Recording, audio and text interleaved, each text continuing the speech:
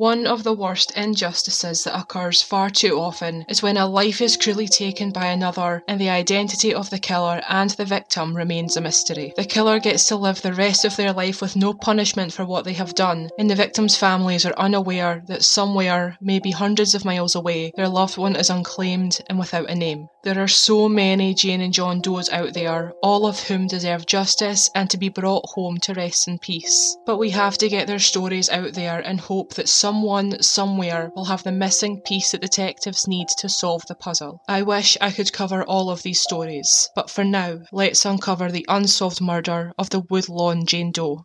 Hello and welcome to the 51st episode of Uncover True Crime Podcast. My name is Stephanie, and each week we uncover a different unsolved true crime case, ranging from missing persons, unsolved murders, Jane and John Does, and suspicious deaths. You can listen to the podcast on Spotify, Apple Podcasts, Stitcher and other podcast streaming apps, as well as on YouTube by searching Uncover True Crime. You can follow the podcast on Twitter at uncover_pod, on Instagram at Uncover True Crime Pod, and you can join the Uncover True Crime discussion group on Facebook. But without any further ado, let's uncover the unsolved murder of the Woodlawn Jane Doe. On the 12th of September 1976, the body of a young female was found on the 5600th block of Dogwood Road, near the Lorraine Park Cemetery in Baltimore, Maryland. As she was found in an area of Baltimore known as Woodlawn, she was nicknamed the Woodlawn Jane Doe, which is how I will be referring to her going forward. Even before her autopsy, it was clear by the way that she had been found that her death was no accident. Her hands were tied behind her back with medical bandages and her face was covered with two bandanas. One of them was dark blue and white with a paisley design, and the other was black and orange that had holes cut out to reveal her eyes and nose. There was also a yellow fabric bag found over her head, which had previously been used to store 25 pounds of lawn seed according to the writing on the bag. A few sources mentioned that a Ford Econoline was seen in the area of Dogwood Road around an hour before she was found.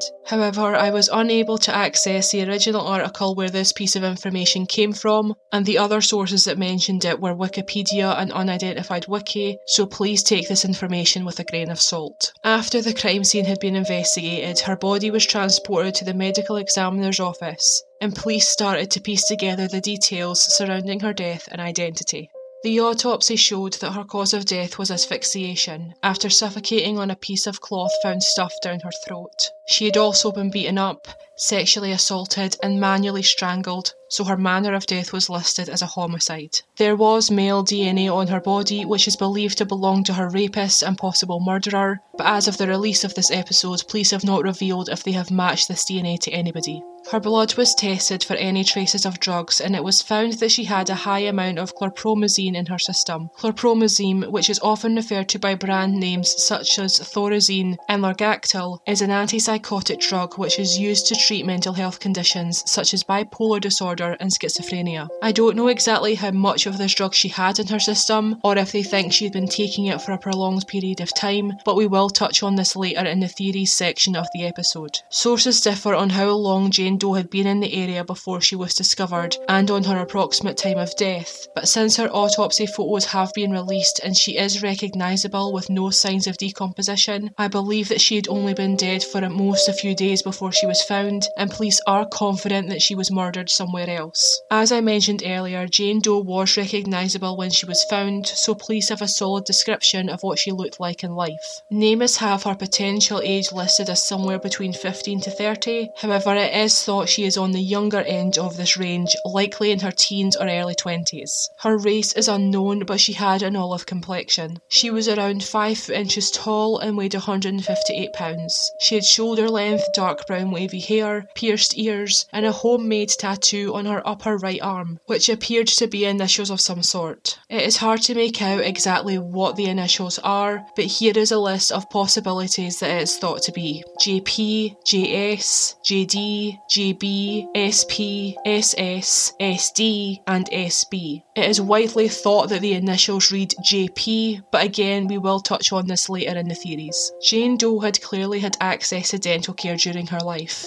as a few of her molars were extracted and she had a few fillings, but generally it appeared that she had good oral hygiene. Despite having been sexually assaulted, she was found fully dressed and was wearing a white short-sleeved jumper, blue or beige Levi jeans, a white bra, multicoloured knee-high socks, and was also sporting a necklace made out of leather with a light blue bead. There was also one light brown leather shoe with a twined shoelace found near her body, which is also thought to have been hers. Since her autopsy did not shed any light as to what her real name was or where she had come from, police started investigating her case, unaware that it would still be unsolved over 40 years later. The cloth bag found over Jane Doe's head seemed like the police's best chance to try and establish where she had come from, and they discovered that the sales of this particular bag had been discontinued in 1974, 2 years before she was found. They also found out that it was only ever sold within 5 cities in Massachusetts: Greenfield, South Weymouth, Rochdale, Waltham, and Lowell. If this is where she was from, she was a long way from home, as Massachusetts is over 400 miles away from Maryland, where she was discovered, which could explain why no one has come forward to claim her.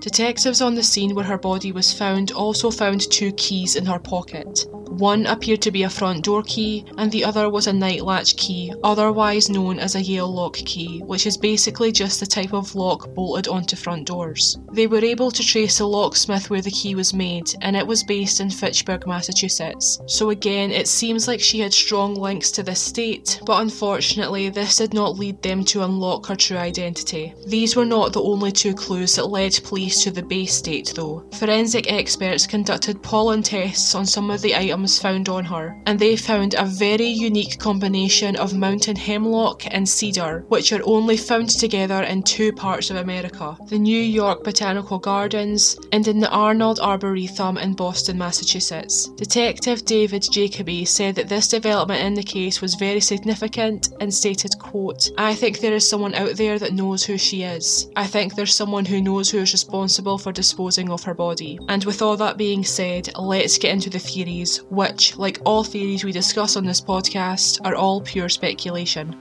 The first and most promising theory is that Jane Doe's real name was Jasmine, or Yazzie for short, and was from Jamaica Plains, which is a neighbourhood in Boston, Massachusetts. This would explain the pollen residue found on her and could potentially explain the JP tattoo on her right arm. This theory came from an anonymous tip given to the police by someone who claims to know her family. Yasmin's last name has not been released to the public, but she could have relatives with the last name of Blanca, Tito, or Santana.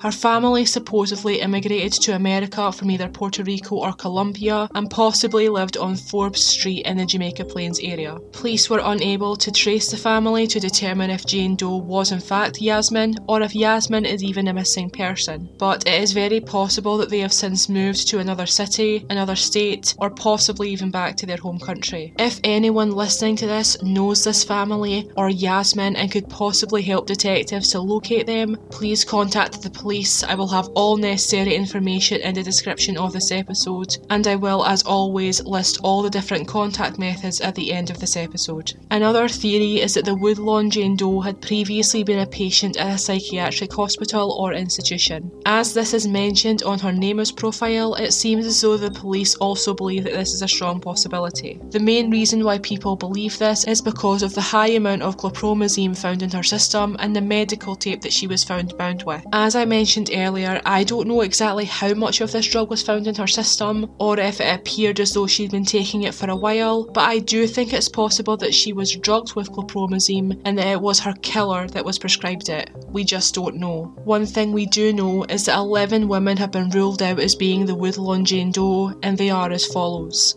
Olga Mauger, who was last seen on the 17th of September 1934 in Fremont, Wyoming. Bertha Smith, last seen on the 1st of June 1944 in Maricopa, Arizona. Edna Kaminsky, last seen on the 1st of August 1944 in Queens, New York. Thelma Cobb, last seen on New Year's Day in 1946 in Knox, Indiana. Helen Stark, last seen on the 12th of January 1946 in Milwaukee, Wisconsin.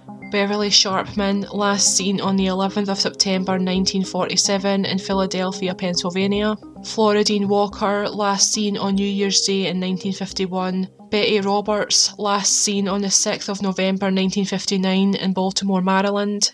Rhonda Labe, last seen on the 7th of August 1974 in Essex, Massachusetts. Jennifer Barton, last seen on the 16th of May 1976 in Travis, Texas. And finally, Maria Angera, last seen on the 12th of February 1976 in Norwalk, Connecticut.